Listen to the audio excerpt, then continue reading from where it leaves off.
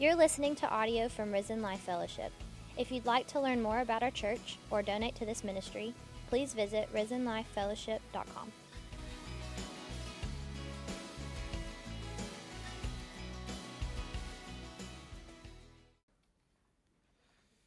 All right. Amen.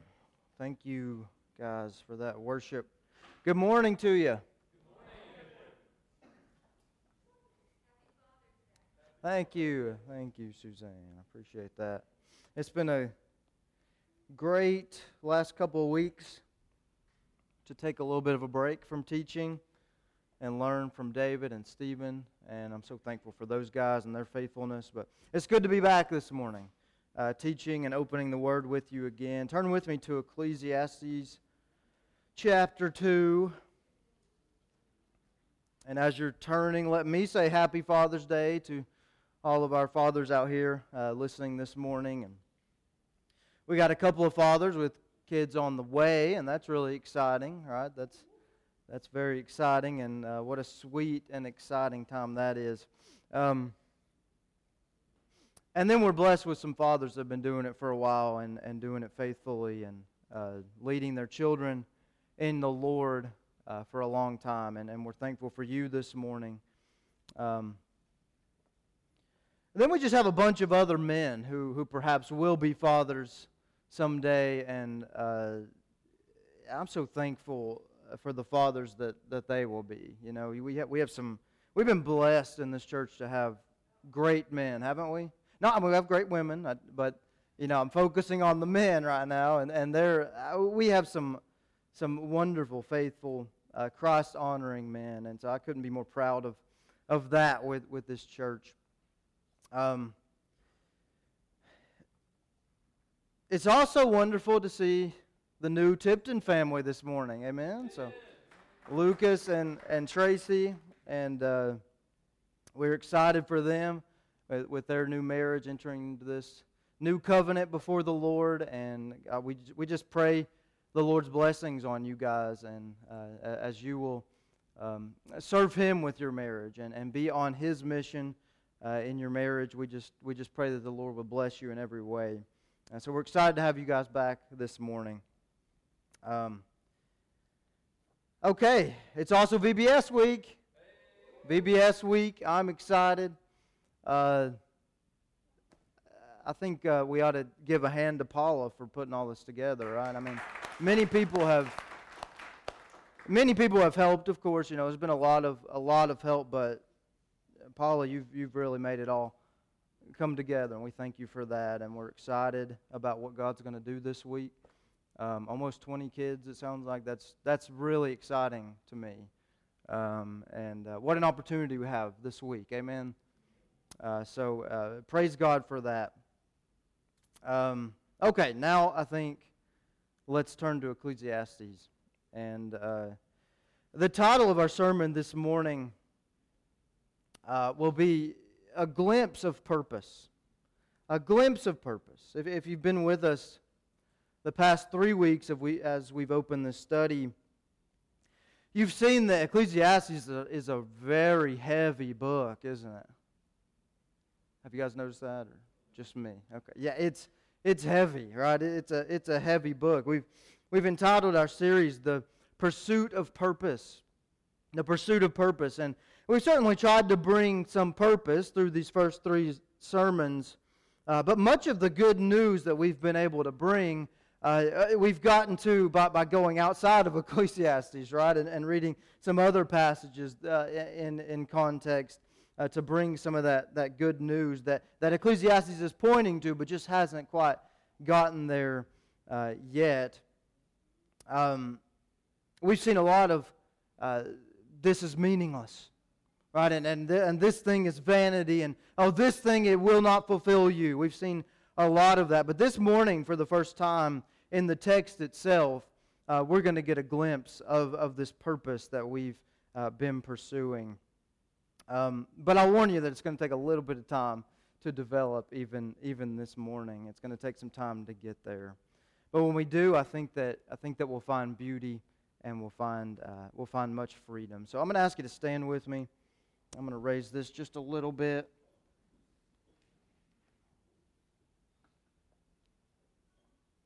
not because I'm tall, but because it seems like the older I get, the less I can see my notes down here. So I'm just going to have it right up top here. All right, Ecclesiastes chapter 2, and we're going to start in verse 12 and read through the end of the chapter. Then I turned myself to consider wisdom and madness and folly. For what can the man do who succeeds the king? Only what he has already done. Then I saw that wisdom excels folly, as light excels darkness. The wise man's eyes are in his head, but the fool walks in darkness. Yet I myself perceive that the same event happens to them all. So I said in my heart, as it happens to the fool, it also happens to me, and why was I then more wise? Then I said in my heart, this also is vanity. For there's no more remembrance of the wise than of the fool forever. Since all that now is will be forgotten in the days to come. And how does a wise man die? As the fool. Therefore I hated life, because the work that was done under the sun was distressing to me. For all is vanity and grasping for the wind. Then I hated all my labor, in which I had toiled under the sun, because I must leave it to the man who will come after me. And who knows whether he will be wise or a fool? Yet he will rule over all my labor, in which I toiled, and in which I have shown myself wise under the sun. This also is vanity. Therefore I turned my heart and despaired of all the labor in which I had toiled under the sun. For there is a man whose labor is with wisdom, knowledge, and skill, yet he must leave his heritage to a man who has not labored for it. This also is vanity and a great evil. For what has man for all his labor, and for the striving of his heart with which he has toiled under the sun? For all his days are sorrowful, and his work burdensome. Even in the night his heart takes no rest. This also is vanity. Nothing is better for a man than that he should eat and drink, and that his soul should enjoy good in his labor. This also I saw was from the hand of God. For who can eat, and who can have enjoyment more than I? For God gives wisdom and knowledge and joy to a man who is good in his sight. But to the sinner he gives the work of gathering and collecting, that he may give to him who is good before God. This also is vanity and grasping for the wind. Let's pray. Father, I thank you for this morning. God, I thank you for this church family. God, I thank you for your word. What a blessing it is to open the Word, Lord, with these people this morning. And I pray that as we do that, you be glorified. God, that your message would be heard. Lord, that not my opinions, they're not my opinions that matter, Lord. Let that be left at home this morning, Father. We want your word, God. We want your message this morning. Just speak through me, Father, I pray. God, remove any distractions that might be in this place. Lord, we're so easily distracted. Lord, remove the distractions this morning. Help us to focus on what you'd have us learn this morning. God, we thank you for Jesus. We thank you for the cross, for taking the wrath that we deserve. And we give you praise and honor and glory for that. And we ask that you be honored by what goes on here the rest of this morning. And we ask these things in Jesus' name. Amen. All right, you can have a seat. Well, hopefully, by the end of the text here, you saw where we're going with this message. But it starts out with the same gloomy, depressing tone that we've seen up to this point in this book. And that's going to get us started with our first point this morning, which is the great equalizer. The great equalizer. Remember with me that the narrator in this book is the great King Solomon, right? He may have written the book himself near the end of his life. But if he didn't write it, it's quite evident that the author wants us to see the book from the perspective of Solomon. That part is definitely obvious to us. And so far, Solomon has been running an experiment that he told us he was going to run in chapter 1. And he's running this experiment of where to find true purpose in life. Where do I find meaning? Where do I find an anchor for my soul? Where do I find something that actually lasts, that I can hold on to, that will give me some sense of hope and not just despair and vanity? And we've painted this picture of a man climbing up these different hills, these different mountains, looking for that purpose. So far, David, a couple of weeks ago, took us up the mountain of worldly wisdom and knowledge. Now, Solomon was the wisest man to ever live, according to Scripture, right? Other than the Lord Jesus Christ himself, of course. He had more knowledge than anyone, world-renowned knowledge. And to put this into terms that maybe we can understand better today, Solomon had the bachelor's degree. He had the master's degree. He had the doctorate degree. He had the other doctorate degree. He had the other doctorate degree. He had honorary doctorates from other people recognizing his knowledge. Kings and queens from all over the earth would come and hear, just to hear Solomon talk. Isn't that amazing? Just to hear his great wisdom. Whatever wisdom or knowledge we think we have this morning, well, Solomon had more. And yet his conclusion is that the pursuit of purpose in knowledge and in wisdom is complete vanity. And hevel, that's that word that gets translated vanity or meaninglessness. Meaningless. And so he's taken us up that mountain and he's shown us that purpose is just not there. It's not there. Then last week, Stephen took us up another mountain, the mountain of pleasure, right? Or what Solomon calls folly here. He also uses that term. And along the way, we found that Solomon explored pleasure to a greater extent than we could even imagine. Certainly that we've experienced ourselves. He used pleasure to distract himself from life's biggest questions. He tried to, at least. That's something that we've become pros at in today's society. As Stephen pointed out last week, we're really good at distraction, aren't we? Really good at finding things to distract us. Verse 10 of chapter 2 says that whatever his eyes desired, he did not keep from them. He had it all the possessions. He had an estimated net worth in today's money of $2.2 trillion. I mean, that's unfathomable. He could afford anything, and he did. If his eyes wanted it, he got it. He also had all the sexual pleasure his heart desired. 1,000 wives and concubines. He had all the power that we could imagine. 30,000 people working for him.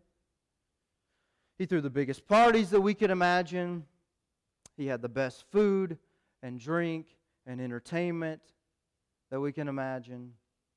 He had building projects just for his pleasure that we cannot even imagine.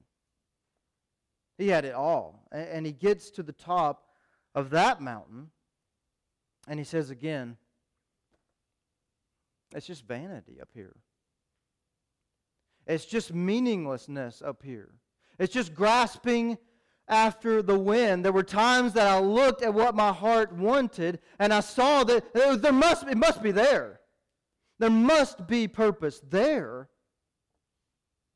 But he says when I actually went to grasp it, I found joy for a minute. And then it was gone. It was like there was nothing. It was like smoke. Gone in an instant. No pleasure lasted. No pleasure brought meaning. And as Solomon opens our section this morning that we just read, he's reviewing this experiment that he's been taking us through. And he's comparing the two methods here. Living with wisdom and living in complete folly. Just meeting every single desire that he had.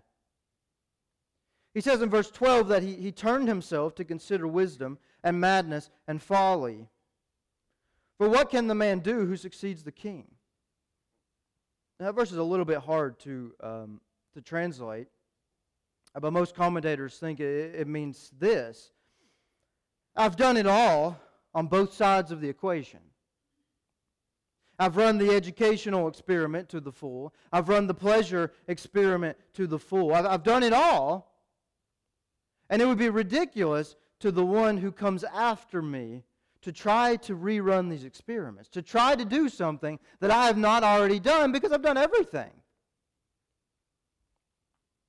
I've gone up each of these mountains and explored them as much as you possibly could. What else can you do that I haven't done? I think that's what Solomon's saying here. What is the man who follows me to do? What else can you do that he hasn't done? And yet, we still try to run our own experiments, right? You know, we can study this morning and in the weeks to come and the weeks before, but will we learn from this? It's one thing to study, it's another thing to learn, right?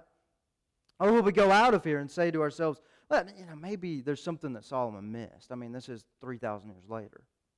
Maybe he didn't know, you know. Maybe he missed something. I think the Holy Spirit says to us this morning, don't be so arrogant and foolish. Purpose is not there. It's not in either of those two mountains that we've looked at. So Solomon in verse 13 begins to give us the results of his exploits. He says first that wisdom is better than folly. That's his first conclusion here.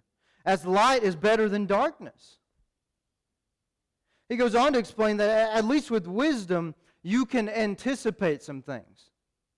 And you've got your eyes in you. And you can avoid some of the consequences of your choices, perhaps.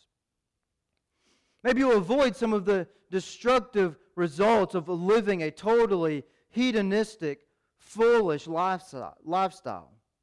Wisdom is better in that sense. You can see where you're going. The fool is just blind.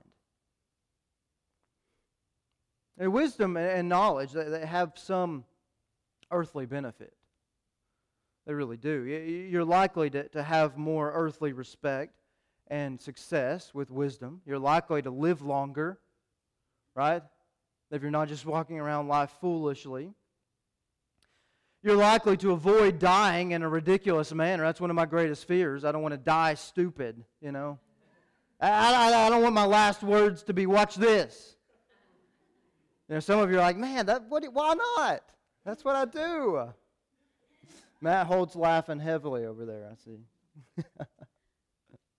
Forrest up in the sound booth, jumping off cliffs, and I'm like, man, I just don't want to die stupid.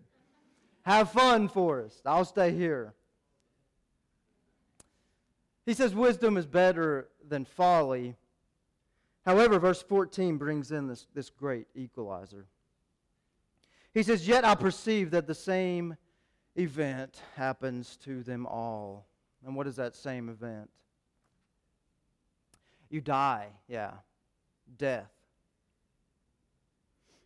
He goes on to explain that as it happens to the fool, so it will happen to me, no matter how wise I am. And what was all my wisdom for? There's no more remembrance of the wise than of the fool forever. Everything will just be forgotten. And then he says, how does a wise man die? As the fool. He's saying that wisdom may have some earthly benefit, but it can't stop the ultimate fate of every single one of us. Death. You may be wise and rich and respected and really important on this earth, but you will die and be put in a box underground just like the town drunk. In the very same way. It's vanity. It's a sobering thought, one that we work hard to stay distracted from, again. But one that I would suggest that rather than avoid thinking about it, we think about it more. And it might actually change your life. It might actually change the way we live. We are all going to die. No matter what we've accomplished, no matter what we know, no matter how fun we thought the ride was to get there from an earthly standpoint, death puts us all on equal playing ground, right?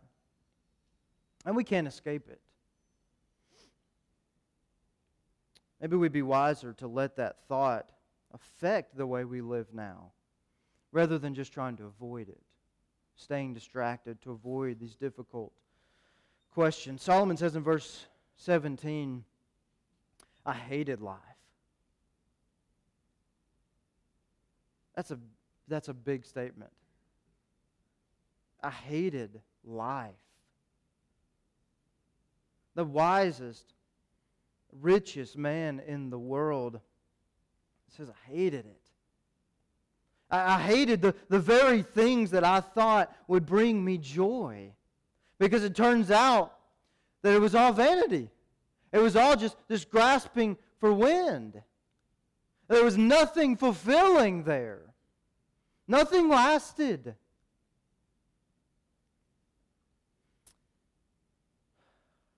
These messages haven't gotten better yet, have they?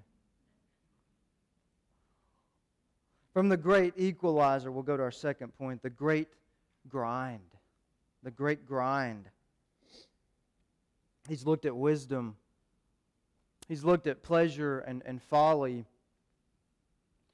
Maybe now you're thinking, well, maybe I can work my way into something that matters. As something that lasts, something that fulfills. Maybe I can work really hard and I'll get it. This is what I like to call the American dream. What we like to call as Americans. I didn't come up with that. The American dream, I call it here the great grind, because it goes with my points well. So let's climb this mountain now of labor, of work, of career, of legacy, accomplishment through working. Let's let Solomon take us up there. Now this was written perhaps 3,000 years ago. That's a long, long time ago. But I want you to notice how relevant this section, verses 12 through 17, is for us in America in 2022. Solomon starts by saying in verse 18 that he hated all of his labor in which he had toiled under the sun.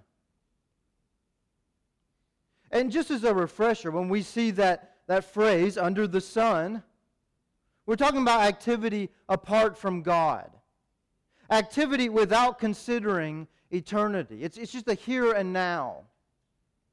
He says, I hated my work under the sun. Growing up in this country, I think we've all felt this pull and this pressure to really make something of ourselves in our profession, in our career. It defines who we are in a sense here, or at least it seems it does. Did y'all feel that? Anybody ever felt that pressure in America? No one, seriously? Okay, I see no hands, but I see lots of heads. Yeah, I think we all have. We feel this pressure to make something of ourselves in our profession. It's the American dream. You know, find what you were made to do. What are you wired to do, right? How many times have you heard that? What are you made for? Or I'm made for this. I'm made for that. Find what you were made to do. Change the world and be happy and get the white picket fence and the perfect family and the stuff that you've always wanted. It can happen to you. Just grind it out, man. Just grind. You can do anything if you set your mind to it. You ever heard that one? It's not true. You can't do anything. You can do a lot of things. You can't do anything. But yeah, we've heard that one a lot. And so we work, and we work, and we work. Man, do we work. Do you work? Yeah. Are you tired today? Because you've been working all week. Working at something and then coming home and working at some more. Yeah, we work and work and work. And we work so we can get that perfect job that we've always dreamed of. And we put everything else on the back burner. The marriage, the kids, relationship with God, church, family, back burner. I got to grind. I've got to get that perfect career, that thing that makes me tick. And when I get it, then you're going to see. Then you're going to see it was all worth it. Everything will be different. That will fulfill me.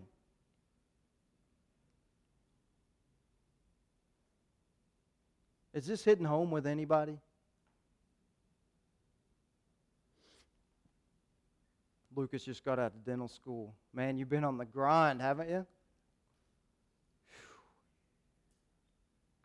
Solomon says no. It won't fulfill, actually. We're going to come back to verses 18 through 21. But look with me at verse 22. What has a man for all his labor and striving of his heart, with which he has toiled under the sun? For all his days are sorrowful, and his work burdensome. Even in the night his heart takes no rest. This also is vanity. You ever felt like this? Oh, this was pharmacy school for me. I'm sure this was dental school for Lucas. Sorrowful, burdensome, staying awake at night, anxious about some stupid test. I still have nightmares sometimes. Did you ever have the nightmare where you didn't study for the test, and then here's the test? And what am I going to do? You ever had a job like this? Maybe you have a job like this. It keeps you up at night. Man, it dominates everything. Dominates your thinking. Even when I'm away from work, I'm at work. I can't just be with my wife. I can't just be with my kids. Just constantly grinding it out. Dominating everything. Every part. You can't enjoy the things that you've worked for because you're too stressed. And you're too hard at work for something else. We're the most successful people on the planet, yet the most anxious and depressed people on the planet in America. Boy, on that top 10 list of drugs, it is heavily weighted towards antidepressants. I wonder why. Why is that? We work our brains out, man. We just work and work and work, and we think we're going to get there, and we never get there. You do this for 50 years, and at the end of it, what do you get? Maybe you get a plaque with your name on it. Thank you for your 50 years of service. Here is your plaque. And you think, what? Some of y'all don't even get a plaque. And what is this? A plaque. I spent every moment of the last 50 years giving to you, and you give me a plaque.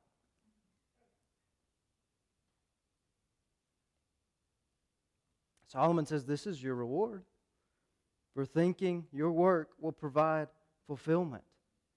It's anxiety. You just get downsized. That's right. Amen. Okay, there you go. Anybody else want to testify this morning? Suzanne says, I got a heart attack. Thank you. Because that's what Solomon says. He says you get anxiety. You get stress. You get up every night of your life. You can't sleep. You have a heart attack. You might get a plaque. You might get downsized.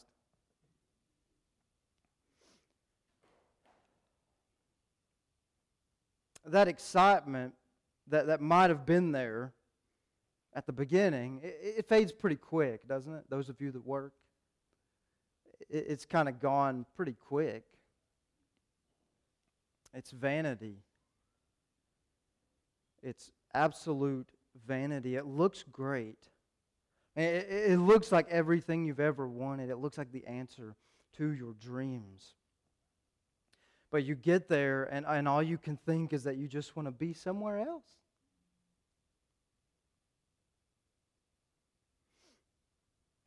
And worse, some will look around, and the family is gone. And the relationships are bad. And the kids are an absolute mess, and they don't even know their dad.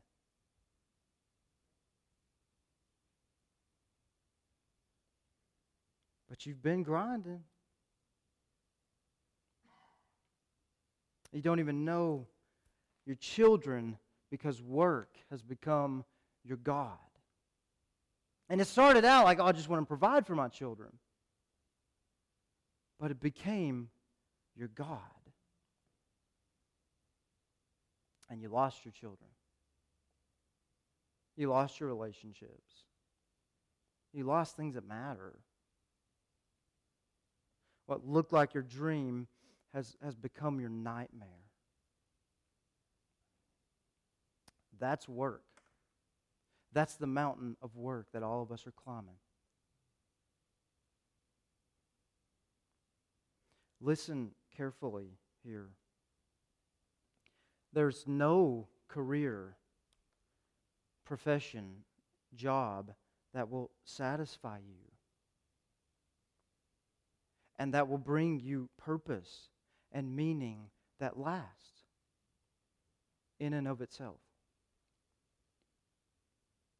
It just won't. It can't.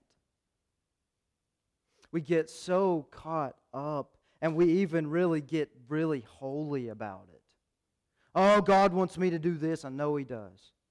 God wants me to do that. God is in this. And I'm not saying He doesn't have a specific career path for you, necessarily. He may very well.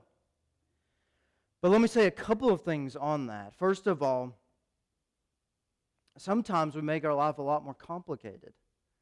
We're trying to, am I going to get the perfect career that really makes me tick? That where God wants me? Or at least that's what we say, where God wants me. And sometimes it's best just to do what's in front of you and use your job as a means for ministry. Like Paul making tents. He had to make tents to fund the ministry, and so he made tents. It wasn't about, oh man, God, I wonder if I found my true calling in tent making.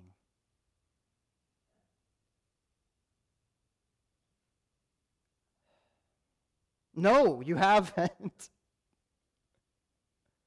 And you can say the same for being a pharmacist,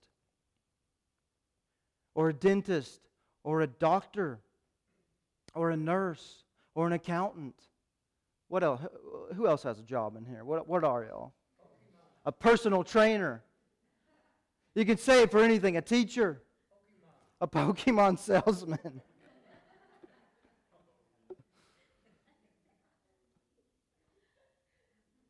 Oh, this is where the Lord wants me to be. I finally found what makes me tick. No, you haven't. Because if you found what makes you tick, it won't make you tick very long. And it might make your ticker go bad.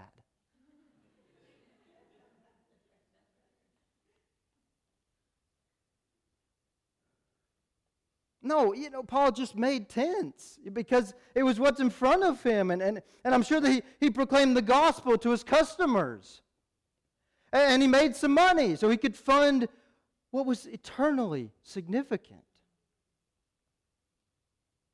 Your job in and of itself is not eternally significant. I don't care what it is.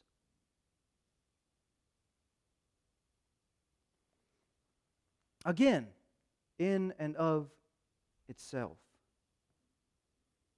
It doesn't matter what you do, people.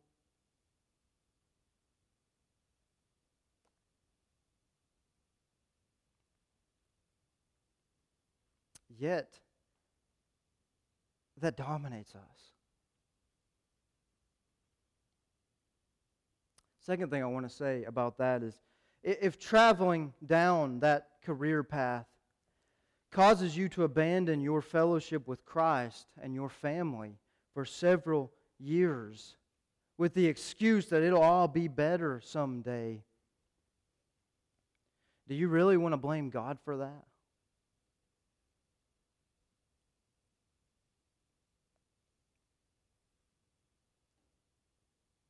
Now, jobs don't cause us to do anything, right? We still make choices. No matter how busy we are, no matter how demanding our jobs are, we still make choices.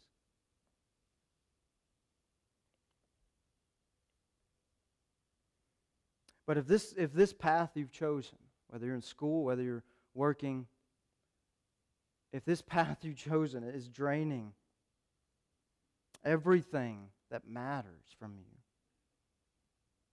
something's got to change, doesn't it? Well, what's it all for? We can so easily deceive ourselves into thinking that God is doing something that He, in fact, is not doing. That He is leading in a place that He is not leading. Now, He can still make good of it. That's how sovereign He is. And you can make a wrong turn, and He will make such beauty out of it. Because He loves you, and He is sovereign, and He can do that kind of thing. But sometimes we blame God for our mistakes. We blame God. God's the reason that we're not spending time with God. He brought us down this career path. Oh, did He? Well, maybe He did, but certainly not at the expense of your relationship with Him. Guys, hard work is a really good thing. And God created hard work, even in the garden, before sin. That was Adam's job. Adam had a job to work the land, to take care of the animals, to have dominion. Working hard is good. But working hard is not ultimate. So someone might say, well, I'll find something that lasts with my hard work because I'm going to leave all my wealth to my family. That will last. Solomon says, we'll see about that. We'll see about that. And that's what verses 18 through 21 really focus on. The reality is that whatever you work for, you're going to have to leave behind to a person who may or may not be wise with it, he says. And even if they are wise, well, they haven't earned it. That was yours. That doesn't seem right. You still have no personal satisfaction. You don't have anything that lasts from that. Boy, Solomon lived this, again, more than anyone. When Solomon died, everything he had went to his foolish son, Rehoboam. And under Rehoboam, a foreign army came and took much of what Solomon had accumulated. I mean, they went from glory days to depression like that. Under Rehoboam, Israel ceased to exist as a united 12 tribes. That's when the split began, people. Israel and Judah. Right after Solomon. Rehoboam lost everything in his foolishness. All that Solomon worked for and worried about, gone in one generation. It's vanity to think that you'll make a lasting impact in any way with your work. That stings a little bit. I know. Me too. But in and of itself, the impact is just not there, guys. But we grind, and we grind, and we grind, and we stress, and we stress, and we take the anxiety medication because we're so stressed. Thinking it'll all be better someday. And what do we miss out on? What are you missing out on because you're too fixed on this American dream? It's a temptation for all of us. But let's just take an honest look at your life, not the person beside you, your life and your family, and ask, am I doing this right? Am I focused on the right things? Am I putting work in its proper place? And that brings us to our last point this morning. What is the proper place? And the point is the great gift. The great gift. And finally, we're going to see some good news here. Everybody, take a sigh. Let out that breath. After 2 chapters of misery, really, Solomon finally comes to some conclusions that lead us to real and lasting purpose. He says in verse 24, nothing is better for a man than that he should eat and drink, and that his soul should enjoy good in his labor. This also I saw was from the hand of God. For who can eat or who can have enjoyment? The NKJV says more than I. A better translation there, and yours might say this, is apart from him. For who can eat and who can have enjoyment apart from him, apart from God, that is. There it is. Here's our take-home point this morning. At first glance, it might look like Solomon is saying that, well, we might as well just enjoy the pleasures of life because tomorrow we die. That's kind of the hedonistic creed, right? But Solomon has already made clear that the mountain of pleasure in itself, it's vanity. So that's not what he's saying here. What he is saying is that when we put earthly things and earthly pursuits in their proper place, it is then and only then that we can truly get enjoyment and fulfillment from them. So you can get fulfillment from your job. But first you got to put your job where it belongs. See, what we tend to do is, without thinking about it, we're not consciously doing this, but without thinking about it, we worship these things as ultimate, do we not? We worship career. We worship projects. We worship wealth. We worship knowledge. We worship spouses. We worship children. We worship ministry. We make all these things ultimate things. Oh, that's the thing that will give me what I need. And the more we try to make them fulfill every need that we have, the more miserable we become. The more broken our relationships become. Because people aren't meant to bear that kind of burden. The more emptiness we discover because stuff wasn't meant to bear that burden. What we think is going to be the cause of the fulfillment actually turns out to be the cause of great, great distress and grief and anxiety and depression.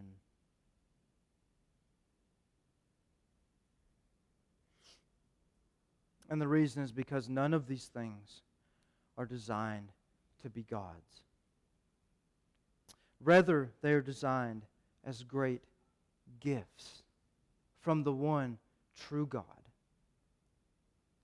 in order to bring us joy and pleasure, and in order to lay at His feet for His glory. Life and all of its stuff is a gift to be used for the glory of the Creator.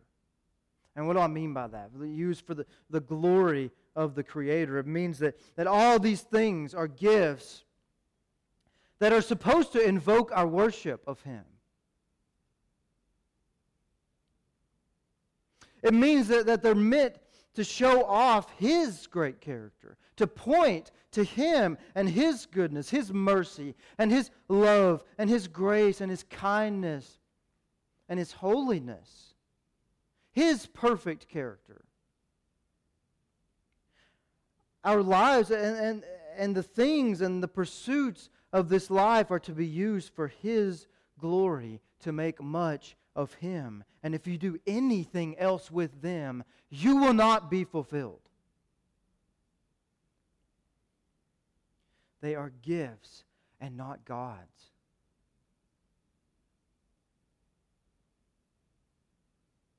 They are means of worship, not ends in and of themselves. Nothing on this earth is. It's a great paradox, but the more we live with open hands, just being thankful and using all we have for His glory, the more we find the fulfillment we've been searching for. This is going to be the big conclusion that Solomon's going to keep coming back to. This is not the first time you're going to hear this. We're going to come back again and again to this. And it's a theme throughout Scripture. Paul says it this way in 1 Corinthians 10:31. Therefore, whether you eat or drink or whatever you do, do all to the what? To the glory of God. Even the teeniest things matter. Eating and drinking matters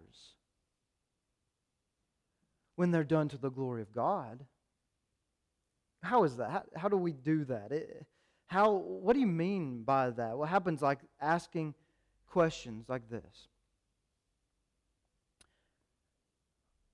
How do I use my best recipe to have a conversation about Christ with my neighbor?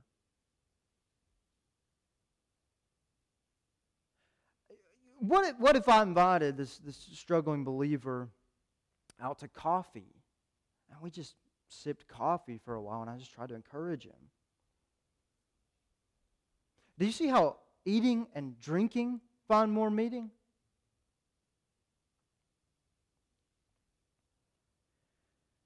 Whatever we do matters. Not because the thing in itself is so important. It's not. In itself, it's just vanity. It's kind of meaningless. But because it's a gift from God to be enjoyed and to be used for the building of His kingdom, not mine. Peter says the same thing. Paul said it in 1 Corinthians. Peter says it in 1 Peter 4:11. He says, if anyone speaks, let him speak as the oracles of God. If anyone ministers, let him do it as with the ability which God supplies, that in all things God may be glorified through Jesus Christ. Jesus said it too. He said it in this way in Matthew 5:16. He said, let your light so shine before men that they may see your good works and what? Glorify your Father in heaven. The message of Scripture is consistent throughout. Purpose is found in pursuing the glory of God with the great gifts that He's given to us. So go get that degree. But not with selfish motivation. Ask, how am I, before I do this, how am I going to use this for God's glory? And in the meantime, while I'm getting that degree, how am I going to use the people around me also pursuing that degree as a mission field? How am I going to stay in close connection with the only one that matters? And not make school my God, because you will if you don't think about it. Get married if you desire. But first ask, how are we as a married couple going to pursue God's glory and God's mission? Because if that's not what you're interested in, do not get married. I don't care what kind of feelings you have. Don't do it. Because the very thing that you think is going to be so fulfilling will become a prison to you. I do not speak from experience because I have the most amazing wife in this world. And a woman who is on mission with me and has been on mission with me since day one, since I met her. And it's a beautiful thing, guys. A marriage is so beautiful. But it's not ultimate. Our marriage works so well because we're more concerned about His purpose than our needs. That's it. That's the key. That's it. Skip all of premarital counseling. There it is. Don't skip it. Come and sit down with us. Come and sit down with Paul and Stephen. They're doing it right. On mission together. That is how you do marriage. Ask yourselves, how will we treat God as God and each other as gifts from God? Not meant to fulfill my every need, but to be enjoyed and to be cherished. Go get the house. A lot of y'all are looking for houses still, right? The market. I'm sorry. But you know, when the time comes, go for it. Get the house. But when you're looking, be thinking. Guys, how does this house set us up to use it for ministry? Is that the first thing you're thinking when you go look at a house? It should be. How does it set me up for ministry? How does the location affect our ministry? Look for the details that make your house more ministry friendly, more gospel friendly, so that many would be saved and discipled in that house. Wouldn't that be awesome? It's not just a house, but it's not a God either. It's a gift. Maybe you do the project and you build the nice deck. Go for it.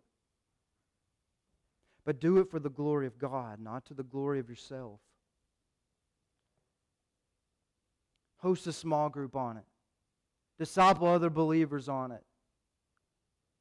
If you do it for yourself, your fulfillment will rot, just like that deck will ultimately rot. Go after that career path, but do it because you see what a mission field it is. Use your knowledge, education, skills for His glory, not for your ego. And if it means you take less money to do more for the kingdom, then take less money and do it for the kingdom. It will be worth it. For some of you married couples, it may, and I say may, not will, but it may mean that One of you guys stays at home with the kids. And you make less money, and you have to live a different lifestyle. And if that's the way God is leading you, don't let the world tell you that that's not okay. How ridiculous. And don't let the world tell you that you're not accomplishing anything, Mom, because you're staying at home. Oh, you're accomplishing eternal things. Now, you can do that and not stay at home, too. But for some of you, that may be what you're thinking, and you're torn. Every one of us needs to stay home. Maybe you do. I don't know. But you see how when we get eternity involved, it informs everything. And it brings value to everything. Every little thing. Don't lose everything chasing your dreams at all cost. Ask God to reorient your dreams. How about that? Make them eternal dreams and live for those, guys. With this church family is a gift, isn't it? What a gift we've all been given, but rather than, for leaders, we can tend to hold on so tightly. And try to, we need to control everything perfectly, and it's got to go exactly right. As members, sometimes, maybe you're thinking, well, the church, I need to meet my every single need. They've got to be my God for me. Well, what if we just chilled out for a moment and just considered each other a gift? Gifts from God to be enjoyed. Man, I enjoy you guys. I enjoy your fellowship. I enjoy worshiping with you. I enjoy your encouragement. And sometimes things go wrong, and so what? Jeez, who cares? Let's get over it and see each other as gifts again. That's how you get real unity. People aren't just people that need to meet your every need and that need to do everything perfectly. They're just gifts from God. And they have their own thing. You have your own thing. And what a gift it is. What a gift the body of Christ is. Oh, we've got a gift this week in VBS. Don't we? What a gift it is. And some of you have been working real hard like, I don't know. I don't know if it's a gift right now. It is a gift. It's a precious gift from Christ to show the love of Christ to some kids this week. It's not an ultimate thing. If things go wrong, so what? It's okay. We'll be okay. You're not going to screw it up. But what a gift it is. So let's do our best this week to, one, love each other really well, and two, love those children really well. That's it. If we will do that, it'll be such a successful, wonderful week, and the Lord will multiply the fruit to something we can't imagine, I believe. I'm excited about it. When we live with open hands, viewing all of God's gifts as gifts and not God's, and we use them for His glory, man, that is where fulfillment is found. That's where freedom is found. That's where everything suddenly matters. Every moment matters because it's attached to the eternal one. And He's eternal. He matters forever. And that's where I don't have to worry about every little decision. And if I'm going to screw up everything, if I'm going to mess up my life, I don't have to worry about that. I can pray and seek God's will and then act knowing that He is the giver, that He loves me, and that He will work all things out for your good and for His glory. Whatever is in front of me, I'll view it as a gift to use for His glory. God's sovereignty is such a comforting and freeing thing for us. Get acquainted with it. It's beautiful. His control is not an attack on us. It's a beautiful, beautiful thing for us. He is so wise and holy and powerful. I won't say much on this now. We will in time, and I hesitate to even mention it, but I think it must be mentioned that sometimes even our suffering and pain, it's a gift from God. And that's a hard thing to say with very little context. But even our suffering and pain can be a good gift from God because He loves you too much to leave you where you are. And with this perspective, this kind of open hand perspective, we can even see pain as something God is working for our good, for His glory. We can take all that life gives us. The good times, man, you're going to have great times. You're going to have really low times. And we can take all of it, and we can see it as a gift, and we can lay it at His feet. How do we use this for your glory, whatever it is? How do I use it for your glory? Much more on that suffering aspect in later sermons. But even our pain is a gift to be used for His glory. We could go on, but I'd really need to wrap it up. And we'll wrap it up with verse 26. Solomon says, God gives wisdom and knowledge and joy. Boy, don't you want that? Wisdom and knowledge and joy to a man who is good in his sight. Uh-oh. We got a problem there. The man who is good in his sight. Now, if you know your Bible, that's a very bad thing because there's no one good in his sight. There's none righteous. No, not even one. So who is the one who is good in His sight? Who is it that makes us pleasing in His sight? And of course it is His Son, right? It is Jesus who makes us pleasing in His sight, who has left heaven to live this life of the same toil and hard work and strife and struggle and ups and downs. He left perfection to live that.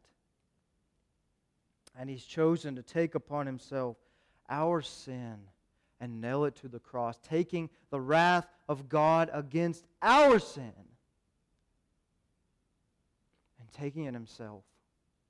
And praise God that He did that. Amen. He took our wrath that we fully deserve, and then He declared, it is finished. It is finished. Sin is atoned for in Him, and in Him alone, for those who believe on His name. That's why Paul can say in 1 Corinthians, he says, your labor in the Lord is not in vain. Your labor is in vain, but not if it's in the Lord. Oh, nothing's in vain then. None of your hard work is in vain if it's in the Lord, if it's to His glory. Amen.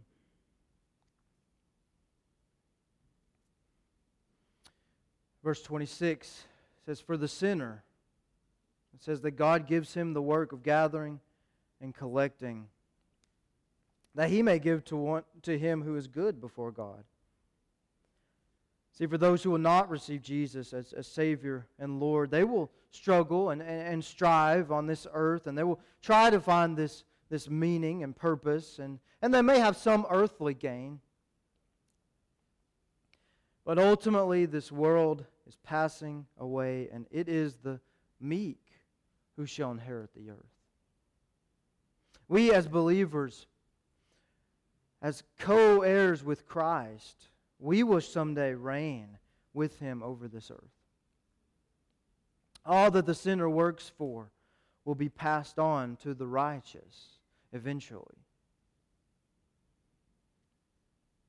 That is the sure fate of the one without Jesus. You cannot take it with you, and it will not fulfill here. It's just vanity and grasping for the wind to stay in your sins this morning and to shake your fist at God and to say, I don't want what you have to offer. He offers everything. Everything that means anything is found in Christ this morning. I pray that's not you this morning saying those things. And we're all sinners and we're all in need of a Savior. I'm going to ask the band to come on back up. We're all sinners and we're in need of a Savior to pay our sins. The question is, will you receive His free gift of salvation this morning?